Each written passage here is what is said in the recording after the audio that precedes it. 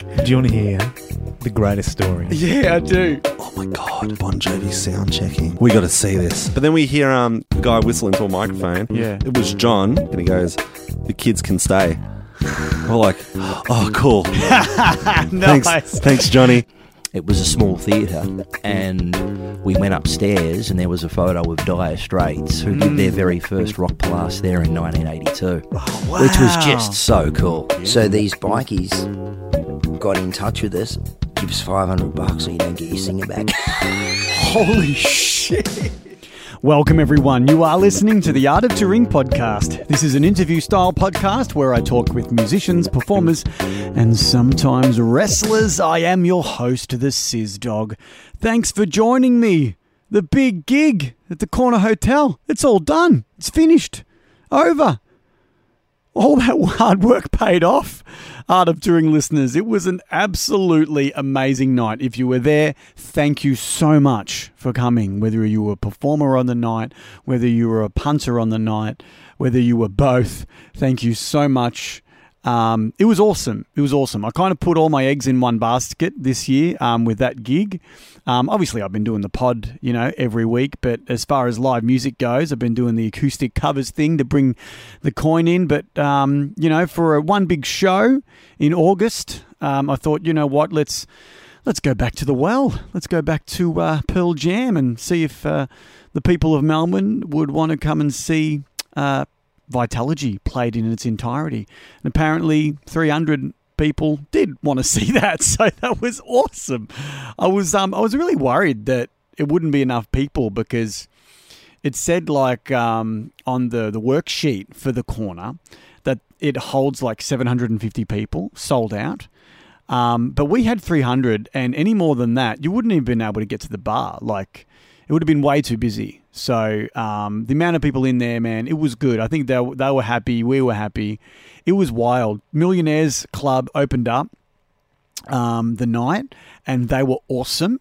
There was a point where they finished up and we were backstage, and the boys were joking, backstage. Oh, there was this guy, he had no hair and he was just rocking out. He loved every minute of it. I'm like, a bald guy rocking out. Who could that be? I'm like, Strano! That was my mate Strano. I showed him the photo of my mate and they're like, yeah, that guy, So, Strano was enjoying the Millionaires Club with all the wrestling theme songs. After that, we heard from Delacoma, and they pulled out an Electric Mary cover. I heard them doing it for the sound check, and I was like, Are they just sound checking with this? No way they're going to perform Mary, for the gig. And once they'd finished sound check, I'm like, are you doing that tonight? And they're like, yeah, we are, Dave. I was like, awesome. Can't wait to hear that one played live. And then even I think I got a text from my wife while they were playing the Electric Mary cover. I think it was Let Me Out. And she's like, are they doing Mary? And I texted her straight back, yep. They're doing Mary. So, they put on a great show. And then the main act, the Pearl Jam tribute to Vitalogy. Man, I'd organised video screens, separate video files to be played during every song. I brought the 2 Shaq posters. I think they actually had Magic Johnson on stage, but I don't have a cutout of Magic Johnson. I've got 2 big Shaqs, so I'm like, well, that'll work. I brought the bat wings out that I got made when I was in the Pearl Jam tribute band in my early to mid 20s. So that always comes back whenever we do the Pearl Jam shows. And we did the album from start to finish. And I think the highlight for me was probably Bugs. I was the most worried about that one. So I think I overcompensated and practiced it a lot. But the crowd really got behind me. The sound guys and the lighting guys all helped put on a bit of atmosphere for that particular song as well. And it was awesome. It was great. It was just awesome. Just playing such a weird song to a crowd of people. And I think they were kind of chuffed that we bothered to really learn everything we possibly could for that album. The only one we didn't do was the last song, Hey Foxy Mop Handle Mum and That's Me. And that one is really just an experimental jam with some, vocal recordings of apparently an actual insane asylum of like the inmates or something talking about crazy stuff. And we thought, well, you know what? We'll just play that experimental thing as a break, and then we came back on and did some classic Pearl Jam tunes. I think the best received one was Daughter, because we did a bit of, call and response. Hey, yeah, hey. And everyone goes, yeah, yeah, hey, back at me, which was rad. That's always a lot of fun when you can do a bit of call and response with the audience. I think they got a bit of a kick out of that, as did I. And then I had a bit of an ill-fated idea because Delacoma came back on at the end of the night to take vocal duties on some of the songs.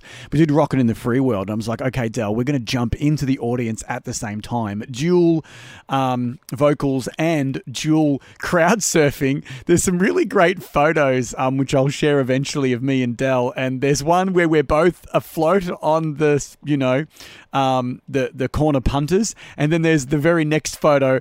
You can see my feet and my head is just diving straight to the ground. I didn't hit my head or anything. The guys caught me. But Del did a bit of a tumble as well. But we got there, man. We got back up onto stage all in one piece. So thank you, Corner Hotel, for not letting us fall and break something, because that would have ended the night on a pretty bad note.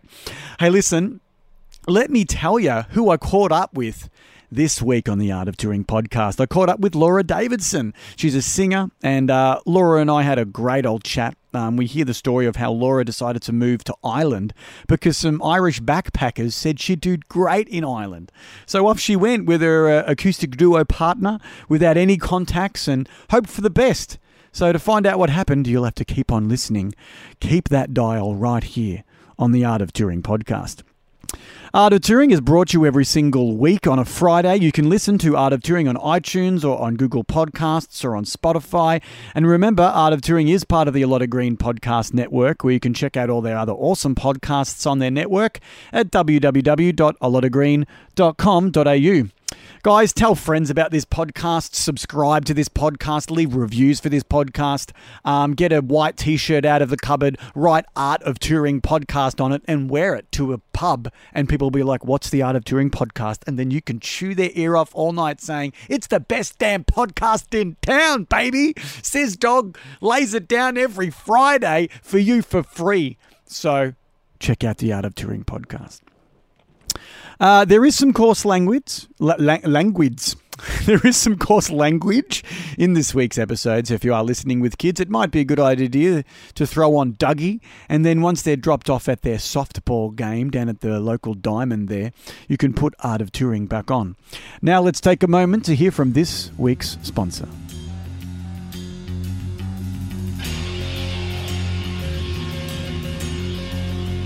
Episode 72 of The Art of Touring is brought to you this week by the Suck Cut. Have you ever wanted to combine the art of vacuuming and hair cutting? Well, now you can with the Suck Cut. Order now and you'll get everything described on the box. It sucks, it cuts, it does everything you want it to do, because guess what? It's the Suck Cut! Okay, now's the time for Wayne's World Totally Amazing Excellent Discoveries. Our guest is Ron Paxton. Welcome to Wayne's World, Ron. Thanks, Wayne. Now, you're the inventor of the Suck Cut, right? What exactly is a Suck Cut? The Suck Cut is a revolution in home hair cutting. Wow, what a totally amazing, excellent discovery. Well, yes. Fireworks. Now, Ron, the question that's on everybody's mind is, how does it work? I'm fully prepared to give a complete demonstration. Okay, Garth, just sit there and he's gonna put that thing on your melon, okay? Just a trim, don't buzz me, all right? You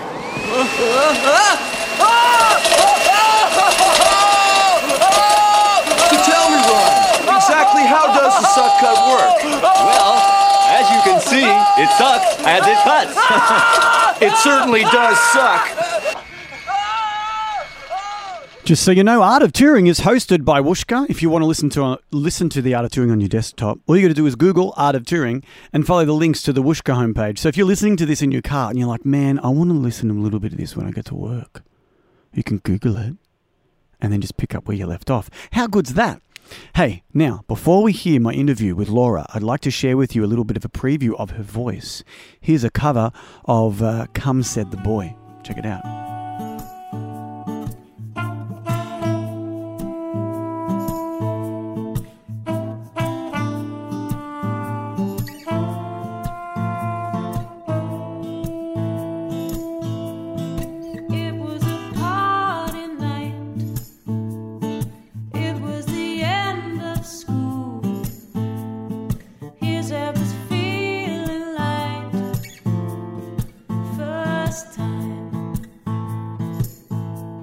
She seemed much older then. She had turned 17. And she knew some older men.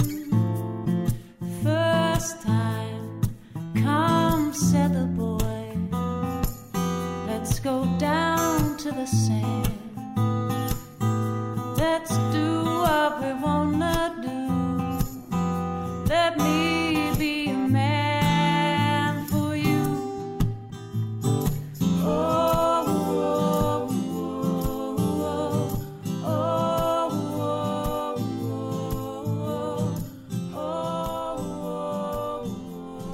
There you go. There's just a taste of Laura's dulcet tones. Now let's have a listen to my conversation with her, and I'll catch you soon, straight after the conversation for some concluding comments. Here it is.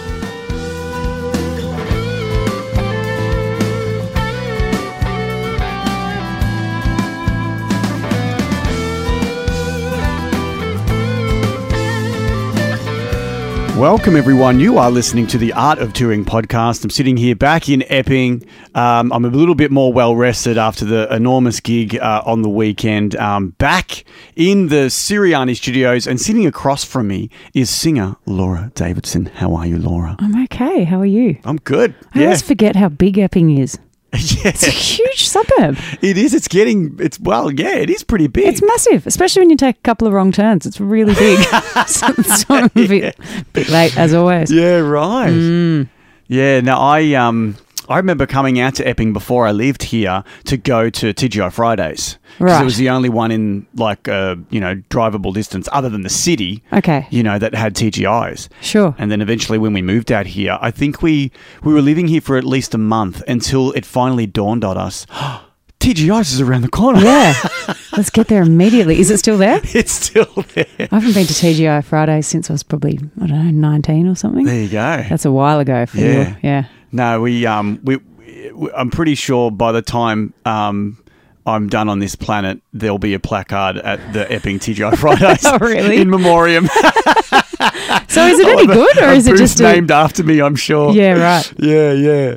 I just love all things Americana. Okay, so, fair enough. Yeah. Love the food, love the culture. Okay, all cool. that stuff. So that's like, that's the, and my wife's into all that stuff too. So Okay. there you go. I'll have to revisit. Yeah, it's great. Great food, great vibe. Yeah, it's not as wacky as it used to be. It used to be a lot more Sure. wacky. But if you do go there on your birthday, they'll sing you a great birthday song. As they should. Yeah.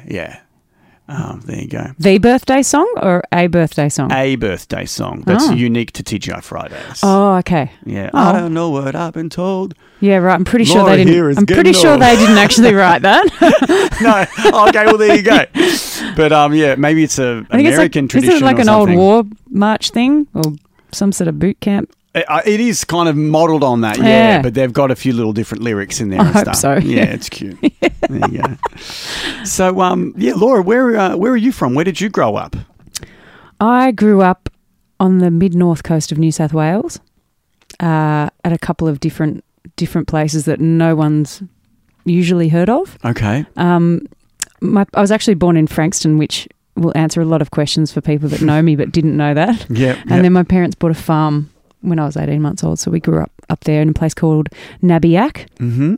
which now has quite a big Amish settlement, I've told, which is interesting. Wow. Yeah, and then I spent the rest of my school years in a place called Wingham, which is a town of like 5,000 Caucasians with, a Chinese family that had the Chinese restaurant and an Aboriginal mission on the outskirts of the town. So a real country town vibe. real country. Yeah. 2 pubs, 1 RSL. Wow. Yep. And did you come from a musical family, Laura? My dad could sing. Mum, sorry, not so much. Mm-hmm. Not really. Not really. But my brothers I've got two big brothers and they were right into music, and so a lot of their influences trickled down because I wanted to be cool like them. But I just always loved to sing. Yeah, right. Always loved to sing and dance. And Yeah. yeah, I think my dad's still got tapes somewhere of me singing Botany Bay and other songs from the ABC songbook. Like a cassette tape? Yeah. Yeah. Yeah. I think he's still got them somewhere. Oh, I'm not most sure. definitely he does, I'm sure. Yeah. I'm sure my mum's hiding those kind of things as well to bring out at the 40th or Yeah, I hope 50th so. or whatever. Yeah. Yeah. So, yeah, I grew up in a place where being a musician was never going to be an option. Yeah, right. It So- was like farm life kind of style. Yeah. We had a hobby farm when my parents were still together in Nabiac, and then after that we moved to Wingham, and we didn't have a farm there, but it was very much rural. There's a big beef industry there, and Yeah. dairy and things like that. Everyone thinks it's the place where chickens are processed, but that's Ingham. I have no idea where the Ingham is. Oh. But it's not Wingham. It's not Wingham. Nah, different. It sounds similar. Yeah, well, it's except very one's got a W on the The front W of it. jumped off. But yeah, there was nothing, like I sang in school and stuff, but there was no opportunity Yeah, right. to be a musician. And I never intended to be a musician. No, okay. Yeah. That was something that kind of came after. Yeah. I basically left the day after high school finished. I jumped in a car with one of my girlfriends and we drove to Sydney Yeah. and partied there for a couple of weeks. And I was sort of toying with the idea of living there, but my I just don't think my liver could have handled it. Yeah, right. So I continued to Melbourne and to study hospitality management. Oh, So right. it was always going to be my thing where I was probably going to own a cafe or a restaurant or something like that. I'd had a lot of hospitality jobs through high school or a few. And yeah, always just wanted to do my own thing. And then I was living in a share house in Moonee Ponds, and I'd had a few red wines and was singing in the shower. And my housemate, when I got out, she said, "Oh, was that you?" And I was like, "Yeah." And she's like, "You can sing. That's bizarre." And she said, "You should go have some lessons or, like audition for a band or something." And I was like, "No way. That's not even a thing." So I did. I went and had some lessons and the teacher was like, "Yeah, you could probably sing in a band." Yeah. So I auditioned she said maybe audition for a performance course or do something, bit of networking, because I just didn't know anyone down here. How And old were you at this point?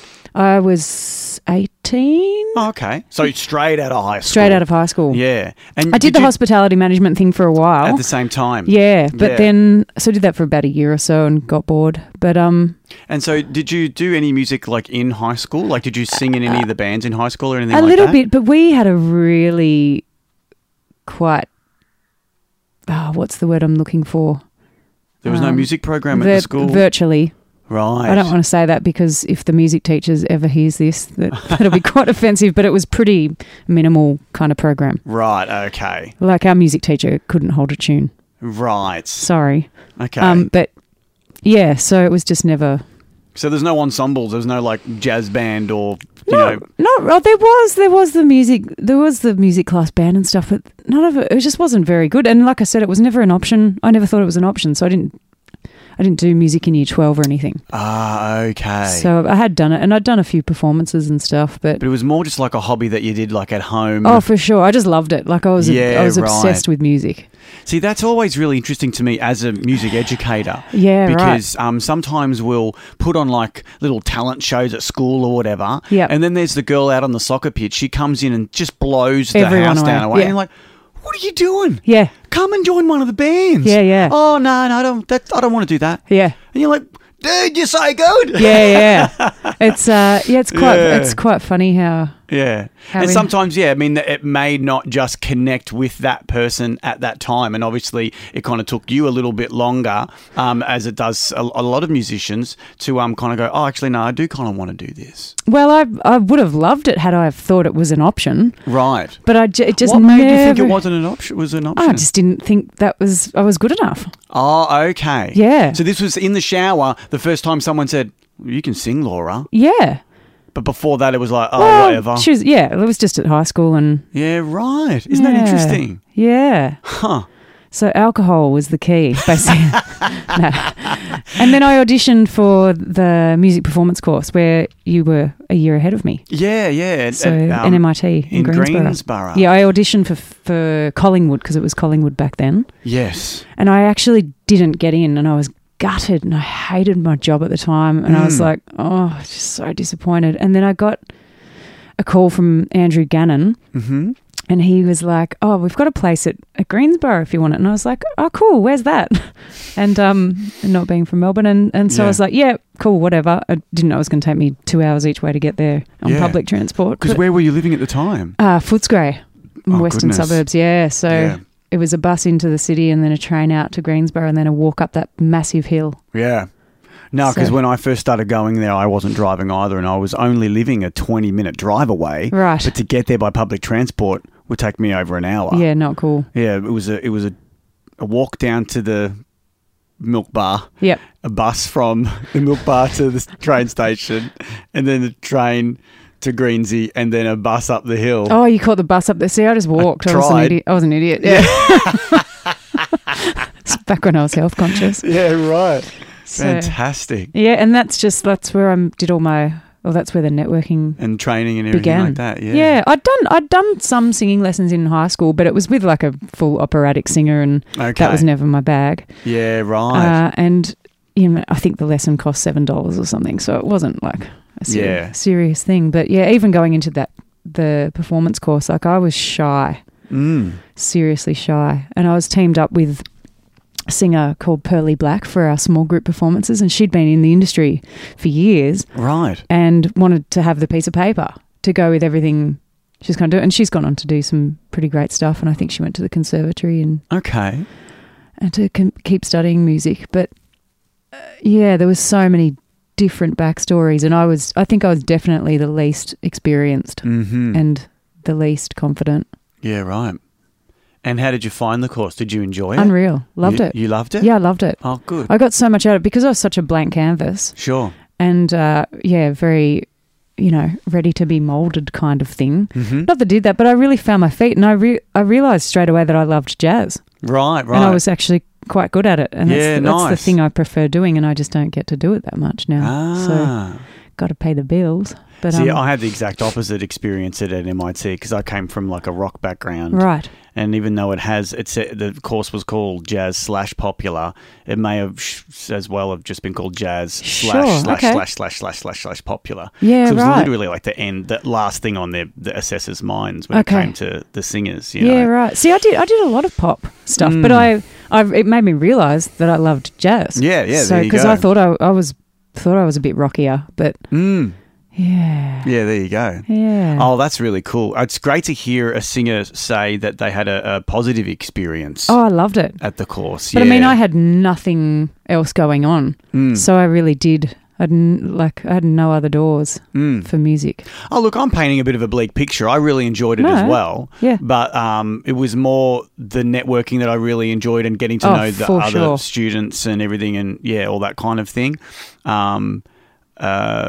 The piece of paper, I guess. Oh, it didn't mean a thing for didn't me. really mean a thing. No, it didn't mean a thing but for I me. really wanted to get it because I actually failed a couple of the subjects. Right. And had to go back and, like 2 days a week and finish theory and keyboard studies or whatever. Did you fail on purpose so you could just keep getting new start allowance?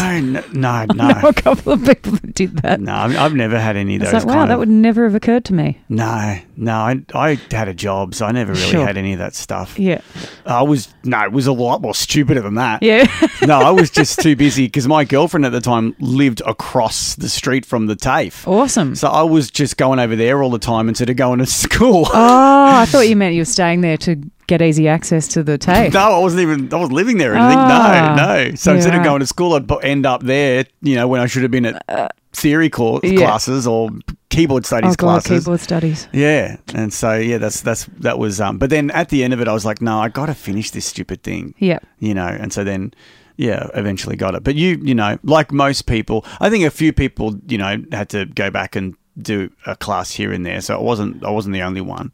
But you finished it in the 2 years. Yes, Yeah. I did. Yep. I had glandular fever at some point during that course, and I remember not being present for quite a long time. I was really, really sick and a long recovery. But the teachers were so helpful. So I don't know whether it's just because I was, you know, a bit respectful and a bit on the quieter side at the start of the course that they kind of just took pity on me and helped me through a bit. Yeah. But I think they could see that I would have gotten it eventually. I don't know. Yeah, yeah. So I'm pretty grateful for that. But yeah, I did pass and then went on to the next thing at RMIT, which did absolutely nothing.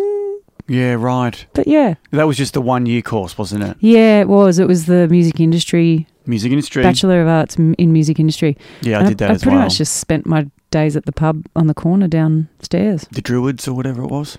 I don't know. I think. Oh no, that was the cafe. But there was the pub on the corner. I know. Yeah, just near Swanson Street there. Yeah, they liked my business. I was quite the drinker by that stage in my life. Right. So yeah, I didn't go. I don't know how I passed, but I did. Yeah, you got through it. Yeah, high distinction. Beautiful. Yeah. I don't means remember. Nothing. I don't remember what marks I got. It means absolutely nothing. I ended up going overseas for a couple of years after that. So I was. Yeah, right. Yeah, I didn't use.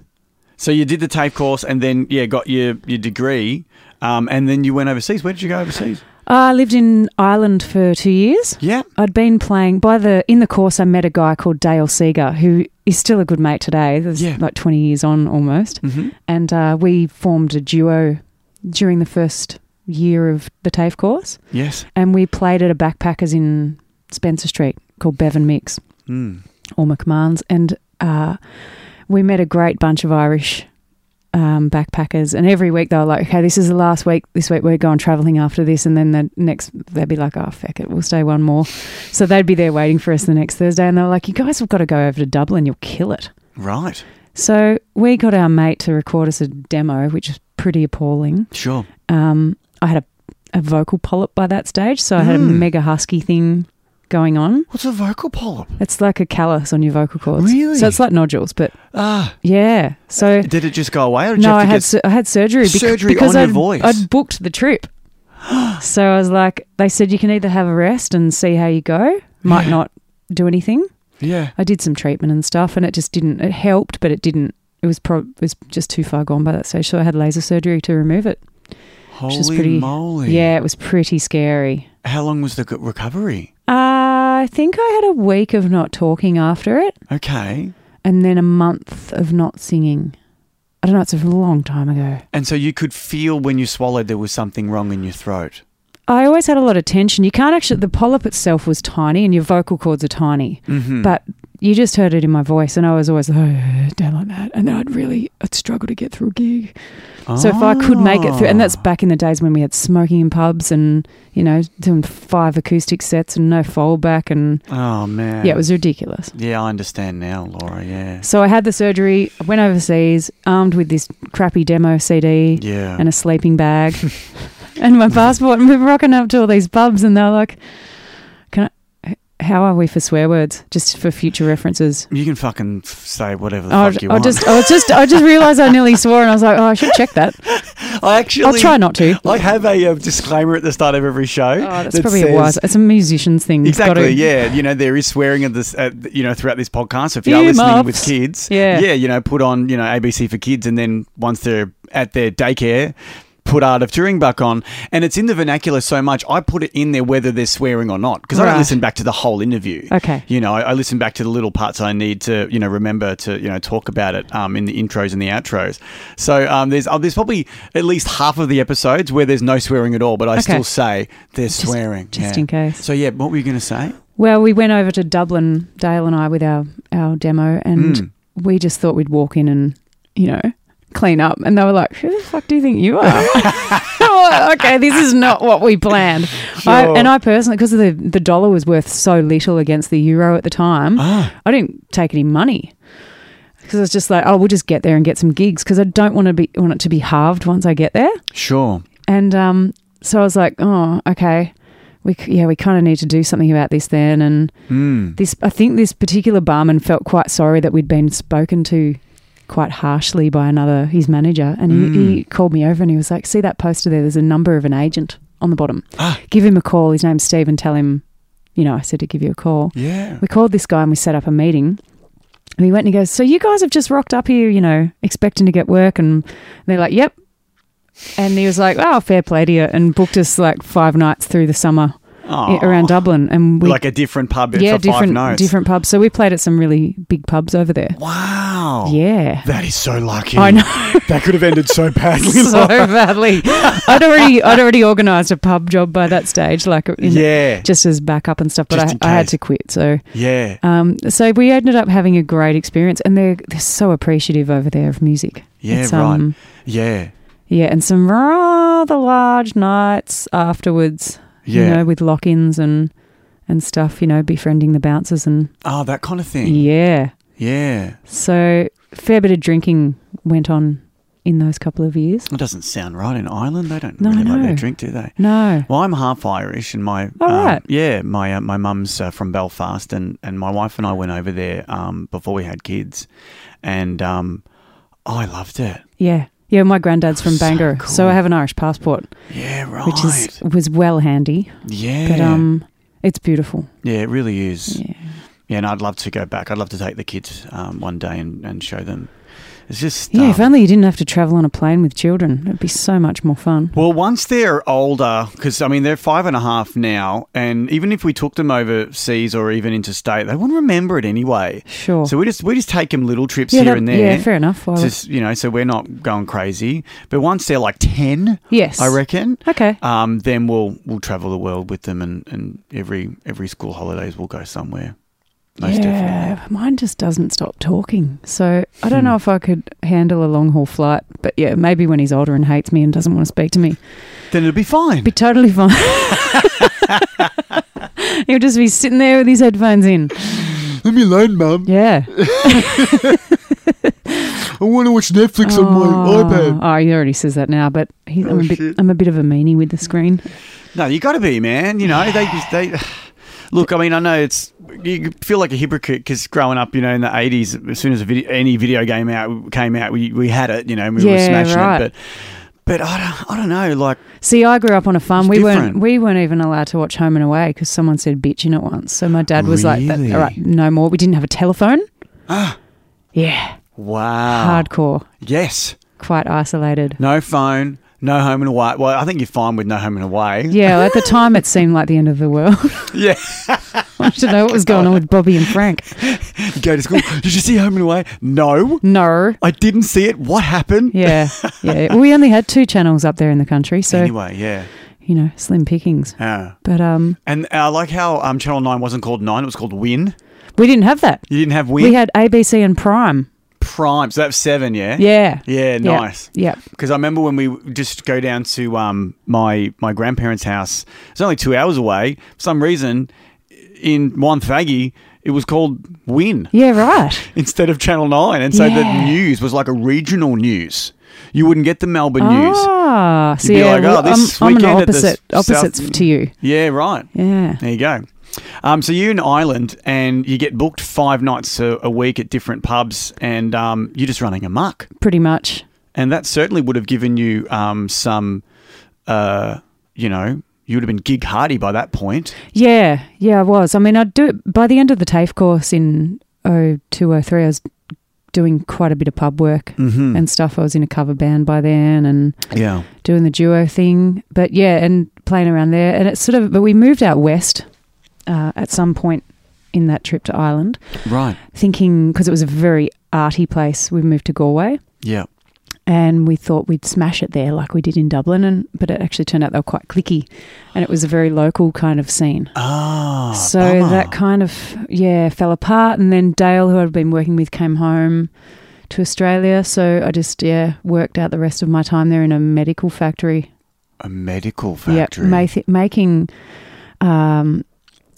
stents for heart operations. Whoa. Yeah, random. That's really crazy. Quite well paid. And I made some beautiful friends there and still friends with them to this day. Wow. But yeah, really boring, repetitive production line kind of work. Production line work, wow. Yeah, intense. That's wild. It man. was. Yeah. But like I said, the people there were great, so it was totally worth it. Yeah. And then came back to Melbourne after that. Yeah. Just sort of picked up. And you've been here ever since? Yeah, I've been here ever since. I sort of went back into the duo thing for a while, a couple of years, and then in 2008, a girl I knew called me and said, would you be interested in auditioning for Bjorn Again? Oh, Bjorn Again. Yeah. Yeah. She'd committed to a tour and then realised she was still going to be away at the time. So I said, yeah, sure, I'll have a crack. I didn't realise how big they were, which was a good thing because I didn't really get nervous. Yeah.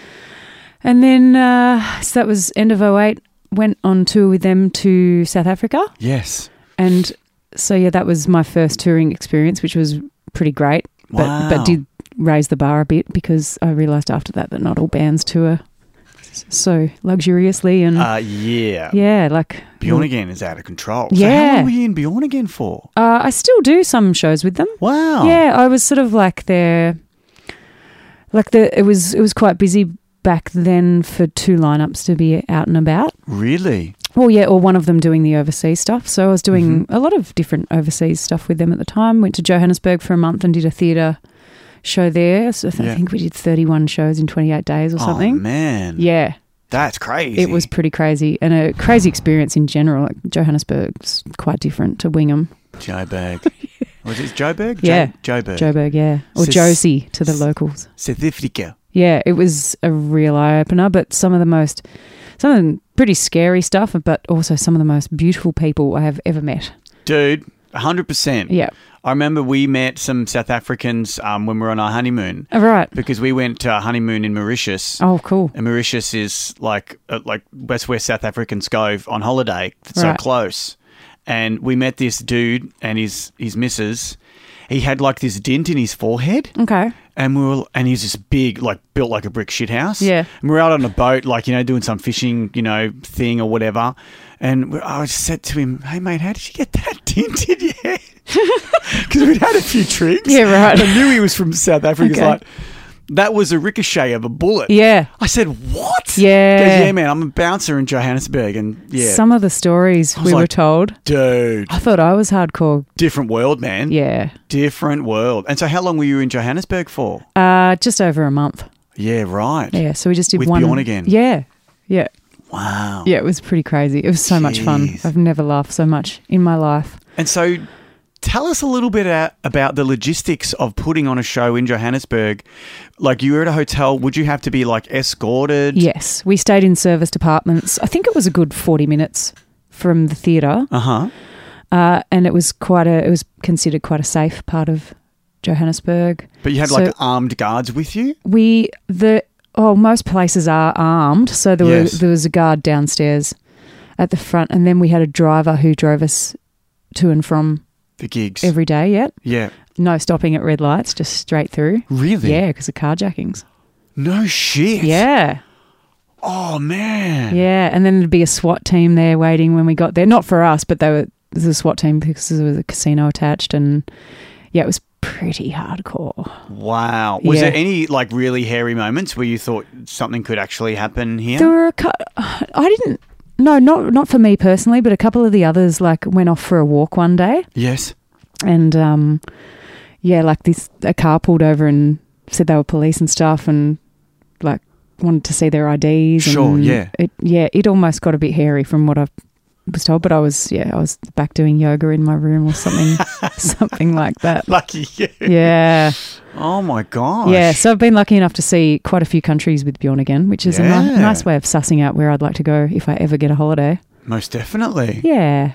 Wow. Yeah. So from there, things started to kind of branch out, and I started to get more and more different offers. Yes. Of gigs and stuff. So I sort of left the pub duo scene behind and started picking up more specialty kind of shows and tributes and yeah. Yeah, right. Yeah. So that opened a lot of doors for you. Yeah, it did. I mean, it's all, you know what it's like when you meet a new band, you sort of make a new network and then that branches out again from there. And it's still happening today, 20 years later. Yeah, yeah. You know, you think you know everyone in Melbourne and then you meet one person and then it sort of opens up another bunch of musos. And that's what I've kind of found by doing this pod, which I didn't think, I just kind of had this harebrained idea, I want to do a podcast because I love the medium. I just listen to podcasts all the time. Yeah, right. And I thought, what could I do? I'm a muso. I could talk to other musos. Yeah. 72 episodes later. Great. I've, interviewed people that I have met many times or I'd never met before. Okay. And it's just been a really rewarding experience and getting to know, like, you know, oh, this person knows that person. Oh, you were in that band and this band. Like, Yeah, well, like last week with us at the... Yeah, at the rehearsal space. Yeah, I kept going to call it the Dane Studios, but it's Dane the Centre. Wick. Yeah, the Wick now, isn't it? Yeah. It's a bit nicer. It's a than it lot used to nicer be. than it used to be, yeah. My goodness. Yeah. No, so I saw Brett Wolford and, well, he saw me, actually. And ironically, I was setting up for a podcast. Oh, okay, cool. Yeah, because I was interviewing the drummer in the band before the rest of the boys came in to rehearse. Sure. And he spotted me there and he said, oh, you should interview Laura. And then we're like, hang on a minute, we I know was like, each hey, other. I know you. I know you, I went Laura. to TAFE with you nearly 20 years ago. Yeah. So crazy. Yeah. Such a small world. Yeah. Well, Brett, funnily enough. How do you know Brett? I met him after Bjorn Again. Around the same time as Bjorn Again, I received a phone call from a friend saying, do you reckon you could fill in for an AC/DC tribute show? I was like, yeah, all right. I'll do that. So we did all Bon Scott era stuff, and I filled in. They had this show booked at the ESPY, and the guy didn't even really have a band, to be honest. Right. He just offered this slot, and he's all about the sizzle and not the steak, and he was like, yeah, totally, I can do that. Really? Yeah. 12 years later, we're still in this band. It was then called Power Age, but we changed it to AC/DC. AC/DC, yeah. And that kind of took off, and then at one of those shows, Bob Starkey from the Skyhooks was there with his girlfriend. Mm-hmm. Who I knew. I didn't know him. And he was like, oh, yeah, girl singing. AC/DC. That works. Sure. Got my number and gave me a call one day and just left this voicemail, and I was like, oh, who's this? It's one of my mates taking the piss. Sure, yeah. So I ring back and I'm like, who is this? He goes, no, it's Bob Starkey from the Skyhooks. I was like, oh, yeah, cool. What can I do for you? Thinking he might want AC/DC as a support, or I don't know. Who knows? And he was like, yeah, I want to get the band back together. And I'm like, yeah. And he goes, you could easily do that. And I was like, oh, okay. And it, unfortunately, it didn't happen with the remaining original members. But yep. I did a good 4 years of, Bongo Star gigs with him, doing Skyhook stuff. And Brett filled in one night. There you go. I think I'm not sure if he'd approached Bob or I don't know how they met, but he filled in, no rehearsal, the poor thing, and the drum parts aren't exactly straightforward. No, yeah. So we just kind of added each other on Facebook, and then things came up like mutual likes, like the Carpenters. Yes. And we've been chatting about how much we love the Carpenters since then, which was about 5 years ago. And we've just recently gotten our Carpenters show up and running. Yes. Which is how we ran into you last week at the Wick Studios. The Wick, yeah. So you were doing rehearsals for the Carpenters songbook. Yeah. At the Yarraville Club. Yeah, on Friday night. On the Friday night. Did you go through James Young to book the Yarraville Club? Well, kind of, but we had done a show back in June at the Caravan Club. Okay. Caravan Music down in Bentley East. Mm-hmm. And Mark Burchett, who booked us for that, put us on.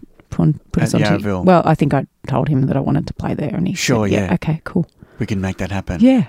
Yeah. Yeah. And so how was the gig? It was great. Yeah, awesome. The first one, I was so nervous for the first one that I couldn't actually relax into it and enjoy it properly. Like, there were moments. Yes. Because there's nothing to hide behind when you sing that stuff. Right. And she was so perfect all the time. Yeah. Even in her dying days, she sang perfectly. So, yeah, and it's not a loud band, so there's nothing to hide behind. But this second gig at Yarraville went really well. Oh, that's good. We all kind of brought our volume down a bit and just really honed in on the music. And nice, man. Yeah, it was really nice. And they're nice songs. Yeah, right. They're so nice. That's a cool thing, man. Yeah, I had 4-part harmonies going with the band. And yeah. And you had a sax player as well? Yeah, Jeremy Diffie plays sax, keys, flute, clarinet, probably other stuff that I don't know the names of, and does a bit of singing as well. So, and the setup was more of a dinner and a show kind of thing. Yeah, with like tables and they served a meal and everything, and then you were the main act after the meal or whatever. That's correct. Yeah, right. So it's different. It's totally like I've done that sort of stuff with Bjorn Again. Not so much dinner and a show, but sit down theatre. style. kind of stuff, and it's Yeah. it's great. It can be quite unnerving Sure. because when I thought about this, like I've always kind of just fallen into the other work. Yes. I've never kind of sorted out, and then I was like, no, I really want to put on my own stuff. And as soon as they said to me the show's up on sale, I was like, oh my God, what have I done? Like, people are going to be looking at me and judging, and this is kind of a big deal. Yeah. So yeah, it was kind of scary, but But you pulled it off. I'm getting there. Yeah, That's cool, man. yeah. Yeah, no, because we did the Yarraville Club as well last year for the Pearl Jam thing. Yeah, cool. But there was no tables. No, it's a big room too if you don't have tables. Oh, yeah. It's a big room to fill. It was huge. So it was a lot of fun, but because we'd previously done it at the Cherry Bar and sold it out. And that's course. 250 people crammed in. Western Suburbs is just it's a funny one for live music. I guess because we're just kind of starved of it. Right. People just don't really go out in the West all that much for live music. Yeah, it's a little bit more, unless you're more of a touring act or whatever. Yeah. The specialty nights don't pull the crowd as much. But having said that, the night after your Yarraville experience just this weekend, we did the Pearl Jam thing. Yes, at the corner. At the corner. I love that room. Yeah, well, I'd been there only a handful of times before. Okay. You know, I'd never really seen that many bands there. Yep. And I was only just recently there for a Wrestle Rock, Oh, where right. they have the live band and the wrestling in the middle of the room. And that was my Wow. most fresh memory of the room. So I got a really obscured kind of memory of it. I'm like, well, how big is the room? Because the ring took up most of the room. I can't even imagine how that works because isn't there a big pole in the middle of the room? Yeah, there is. Yeah. Yeah, So, interesting. It's Kind of wrestling. Is it Mexican wrestling? No, like regular professional wrestling. Right. Yeah. How And interesting. So they it was a thing about 10 years ago, and now they've just brought it back. All right. So you know the band Electric Mary? Yeah. Yeah. So they were one of the main people that did it 10 years ago. Cool. And now they're back doing it again. I had no idea. The promoter, yeah. So it's a really cool thing. So I had seen Wrestle Rock there only maybe 2 months ago, and because there was a ring in the middle of the room, I was like, oh, how's this? What? I didn't even really look at the stage. I was watching the wrestling most of the night, and then I did stay for a little bit to watch the band. But even again, when I showed up to the venue, I was blown away about how small the stage was. I was expecting this just enormous stage because it's the corner, man. Yeah, it's not. Yeah, I guess it's not huge. It's kind of not a funny huge. shape too. Yeah, it's a kind of a funny shape. But it didn't matter. Once we'd gotten comfortable and we'd gone okay, then it was all good. Yeah. But the initial shock of the stage size and the shape of it was oh, okay, this is the corner. And it really Yeah, is. you're 'cause right. it's Yeah, like a oh, corner dude. of a fucking stage. Never thought of that. There you go. Yeah, I've done a couple of interesting gigs there. Oh, you've performed at the corner as well? Yeah, a few times. Yeah, who were you with? The first Corner Hotel gig I did there, and it's just not right. It was a Spice Girls tribute called the Spicy Girls, which I still do occasionally. Really? Yep. Are you Sporty Spice? Yep. Called it. I know. I'm even wearing tracksuit pants tonight. That's it. Because the man who owns Bjorn Again started it because he just realised he had all these girls working for him. What's old mate's name again? John Tyrrell. John Tyrrell, that's his name. Yeah. So, So we started off as a Spice Girls gig. So we did that, and it went off. Yeah. It went off. We did a couple there actually. Right. And then more recently, I did a night of Kiss music with some of the dudes from. Oh my God, my memory's so bad after having a baby. Kistroyer or? Yeah, no. Paul Drennan from a band in South Australia, Sarah McLeod. What's the name of the band? Oh, Super Jesus. Yes. Yeah. Yeah, some guys from that. And Right. Dave Leslie. Oh, yeah, Dave. I've had him on the show. Yeah. Oh, cool. I love Dave. Yeah, he's cool, He's man. a dude. Yeah. Yeah. From the Baby Animals. Yes. Yeah. Yeah, see, that was so you put together a set of Kiss songs. we are for the anniversary of Dynasty. Oh, right. One Yeah. of those gigs. Yeah. Nice, yeah, man. it was good fun. Yeah. Rav Thomas and Matt Bradshaw Yeah. did the warm-up set with their three-piece acoustic thing with Right on. Reese Lett. And yeah, it was great. Oh, Great there fun. you go. So they're you've three had- very random gigs. Different experiences at the corner Oh, and a Kate Bush night as well. at the corner, yeah. Wow. pretty random. So you're like the go-to tribute act lady songstress of Melbourne. I think, yeah, some people have called me the tribute queen. Others have called me the tribute whore. I'm not quite sure. I'm not quite sure which one I'm going to take. But yeah, I don't know. Yeah, I think people just know because when I like an artist, I really get quite obsessed with them. So I learn their whole catalogue. So Sure. Yeah. No, that's cool, man. Yeah. Wow. Yep. And let's face it, it's not like I'm going to do anything of my own. Right. Okay. You've never learnt. You never written your own tunes. Yeah, as well? I've done it a couple of times, but I freak out too much about showing people. Right. Yeah, I just overthink it. Yeah. I find it quite stressful. Yeah. I love writing music. I love writing melodies, but the lyrics, it does my head in. Yeah. Really. Yeah. I can't face showing people. Yeah. It's a delicate balance, man. You know, like you especially with what's coming out of my head. Yeah. Right.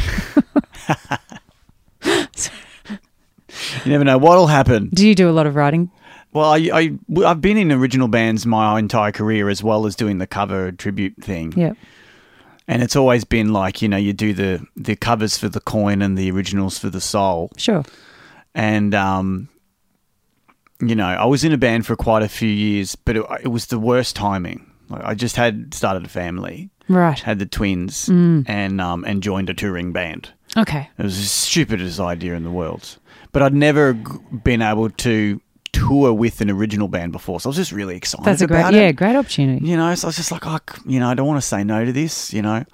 Because my band, bless their heart, you know, all the you know, money and time and energy and blood, sweat and tears I put into it, we have only did like one interstate show in 10 years. Okay. You know, we're just a Melbourne band. Yep. You know. And so when I was given the opportunity to join these guys, I was like, oh, well, screw it. You know, I'll give it a bash. And we toured Australia like 3 times. Which band was it? So there's a band called Smokestack Rhino. Okay.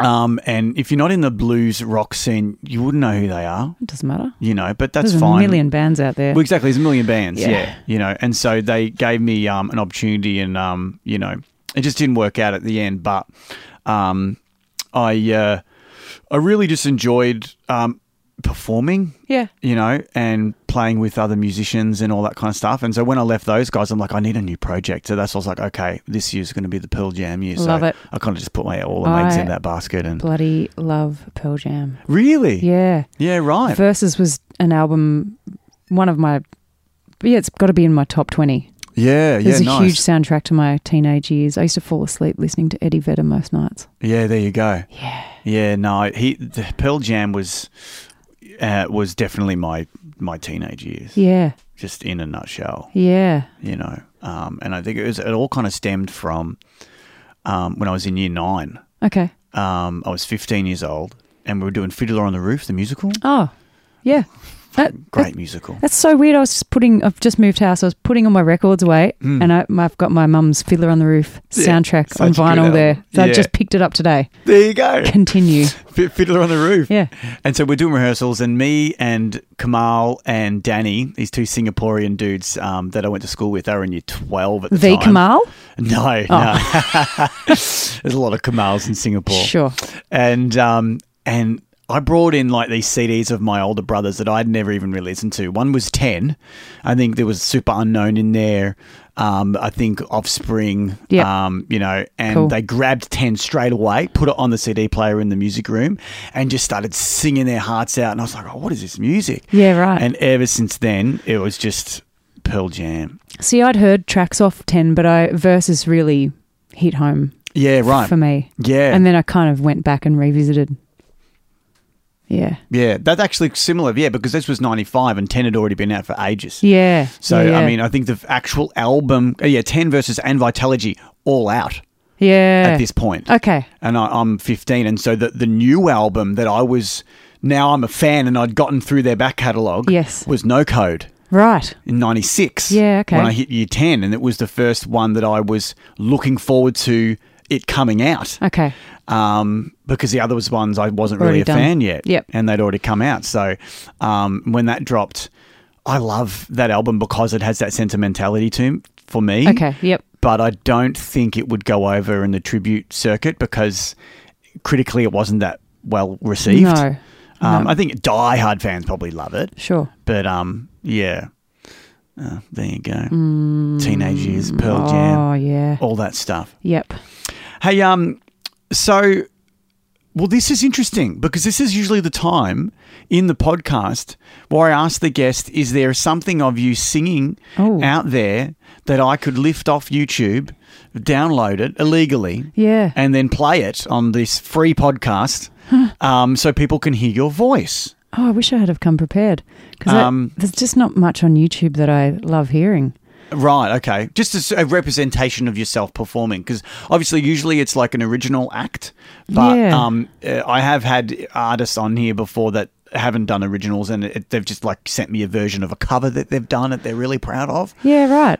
So anything like that would be great. It's funny, I was just talking about with a friend tonight actually how much we hate hearing ourselves and seeing ourselves on video. There's one video in 20 years of me performing that I'm okay with. Really? Yeah, and it's on Instagram though. I don't know is that rippable? Instagram? I've never ripped a video from Instagram before, no. It must be on YouTube as well, surely. I don't know. It's not mine, so I don't have control over it. Oh, someone else uploaded it. Yeah. Oh, okay, cool. I might be able to get the whole thing off them though. Well, that'd be good. Yeah. Yeah. Well, we'll talk after the pod and we'll find something. Yeah, all right. So we'll have definitely heard something of Laura Davidson before this show has been aired. Hey, listen, also, now let's do a bit of plug action. What have you got coming up, Laura? Fair bit of different stuff. As you might have figured out, I'm quite eclectic with my tastes. With your gigs that are happening? I've got I'm doing a bit of acoustic stuff. I'm doing an acoustic thing this Friday night at Beer Keller in Richmond, an Austrian restaurant, with one of my mates, Boomer, who's a great guitarist and has got a beautiful singing voice. Nice. The 14th of September, ACDC have a show at Melton. Oh, nice. I wish I had more information on this in my calendar. That's all right. ACDC in Melton. Yeah, on the 14th of September. Yeah, okay, cool, nice. So if you want to see Laura do her thing, grab your tickets for that. Yeah, I think it's probably free. It's a free gig? Probably. Oh, nice. Yeah, we were picked up by an agent, in our 11th year of slogging it out. An agent finally came near us and he's been giving us quite a few gigs, which is nice. Beautiful. Yeah, and what else have I got coming up that's interesting? The next Carpenters thing's not till November. Okay. On Cup Eve, 4th of November at Spotted Mallard. I love that venue. It hasn't been announced yet, but I just did it. There you go. You just announced it. You heard it here first on Art of Touring. Better book the band. Spotted Mallard Carpenter's Songbook. Yeah. In November. Yep. Fantastic. And if people want to follow your musical journey, do you have socials for all of these bands that you perform in? There's pretty much one for each. For each of them? Yeah. Yeah, so there's an Instagram and a likeable Facebook page for ACDC, the Carpenter's Songbook. Yeah. And there's one lovely fan/friend. I call him my stalker, but he's really quite nice. Yeah. Dean, he started a page for me on Facebook of just all of my gigs and updates, and it's called Laura Davidson Gigs and Updates. Beautiful. So people can actually jump on that and look at the random stuff. And like and follow you there as well. Yeah, there's not a great deal of updates. Yeah, right. The only thing in my life I post about is my dog. So your dog? My dog. Yeah, right. What kind of dog do you have, Laura? He's a Hungarian Vizsla. What's a Vizsla? Well, it's like a pointer, but from Hungary instead of German short-hair pointer. Oh, okay, So he's like the colour of a russet red kind of thing with a pink nose and long floppy ears. And so if you scroll your Instagram, mostly it's just going to be your dog. Yeah, right. Yeah, even my kid doesn't get in there. No, I don't post kids, man. I just figure he can do that when he's older. Yep. Good call. Yeah. I'm on the same vibe. Yeah. I mean, some people, and bless them, like I'm sure they're lovely, but because you communicate with them through performance and song, and then there's social media, people that don't know you start to think they do know you and almost have a right to your personal stuff. So I'm a little bit thoughtful about what I post. I keep it fairly light. That's really important, man. Yeah. I'm 100% with you, whenever I post stuff on social media, it's usually about gigs. Yeah, gigs. Sometimes there's anecdotes about what my child said to me, like he's mispronounced the word sparkling water for fark water. stuff like that. That's good. But there's no pictures or anything. No, yeah, It's right just- on, man. Yeah. Yeah, well, we are a rare breed in 2019. Yeah, and look, no shame on anyone else that's doing. That's Look, fine. you It's know, just whatever you wanna do. I never thought of Jen. it. I never don't thought know. of it. But I just, even with my pregnancy, I was like, oh, I don't want to post about this. This has really got nothing to do with anyone that I don't know. And if people want to see pictures of my kids, I'll get my phone out and I'll show them a million pictures of my kids. Yeah, totally. That's totally fine. But that's a personal interaction in that one Yes. moment, as opposed to putting a picture and then hundreds of people Yeah. literally seeing into my little world. And sometimes I want to keep things just for us. You know? Yeah, totally. I never And, expected to, yeah. to care so much about it, but it just didn't sit right with me. Yeah. And I'm sure people think that something must be wrong with him because I don't post pictures. Nah, you're but not. he's beautiful, just so you all know. Yeah, no, it's not. It's not weird at all, Laura. Yeah. You've got it. You've got it in the bag. Oh, Yeah, you understand what's going on. At Oh, times. that's great. Well, look, man, far out. Go and see Laura Davidson in her multiple shows that she's a constantly. different voice for each personality. That's it. And follow her on her channels, and we'll see you at a gig soon, Laura. Yeah, you too. Yeah. Like I said, I wanted to come on Saturday night, but I stayed up till 5 a.m. on Friday night, and I was really tired. No, it's all good, man. The working musician life is not easy. If anyone had a gig on the Sunday, they could have. There's no way they could have dragged me there. Sure. was Yeah, I know. stuffed. Saturday nights off is such a rare thing. Yeah, most definitely. Yeah. So Yeah. I just stayed in bed. Yeah, no, more power to you. I'm so rock and roll. That's it. We'll see you next time, Laura. Thanks for having me. Ciao. Cheers. Bye.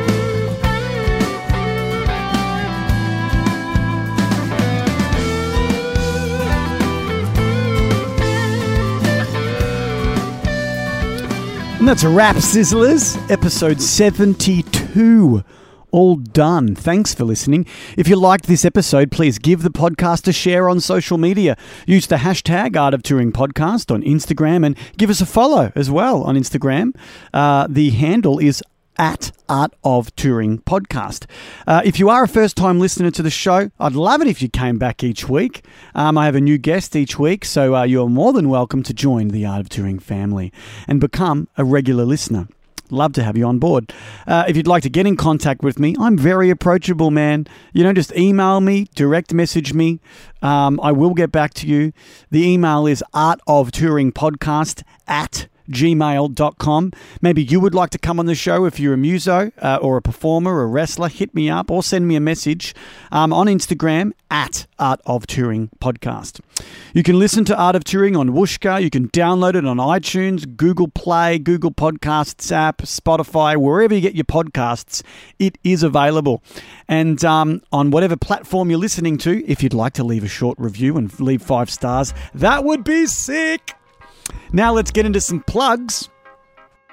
On Saturday, October 26th, okay, a couple of months away, but October 26th, the Passouts will be performing at the Matthew Flinders Hotel alongside Queensland rockers Red Star Born and local legends Torrential Thrill. You can grab your tickets on the door. Come down for a night of raucous original rock and roll. You heard that right. The Passouts are going to be performing original music. So I've got 2 months to write some new tunes, and you'll hear some classic old ones as well. But yeah, I'm going to write a couple new songs, and we will reveal them on October 26th. That's all from me this week. Before I go, I have a few shout-outs as always. Shout-out to Chris Wall, who designed the artwork for the show. Chris, come down to Melbourne already. I see you doing all these Comic-Cons over in Sydney and I think sunny Queensland, but you never come down to Melbourne. I can't blame you. The weather here was pretty terrible compared to both of those places, but still, man, you've got a lot of comic book nerds over here that would just drool over your comic book drawing genius, comic artistry. So please come. If you can't go to one of his live appearances, then check him out on Instagram at Mr. Wall, spelt W-A-H-L. Big thanks to my guest this week, Laura Davidson. Be sure to follow Laura's social media profiles for AC/DC and all of her numerous projects that we talked about on this week's pod. That's all from me this week. Thanks again for listening. Tune in next time for another episode of The Art of Touring with us. Is it now? Go out.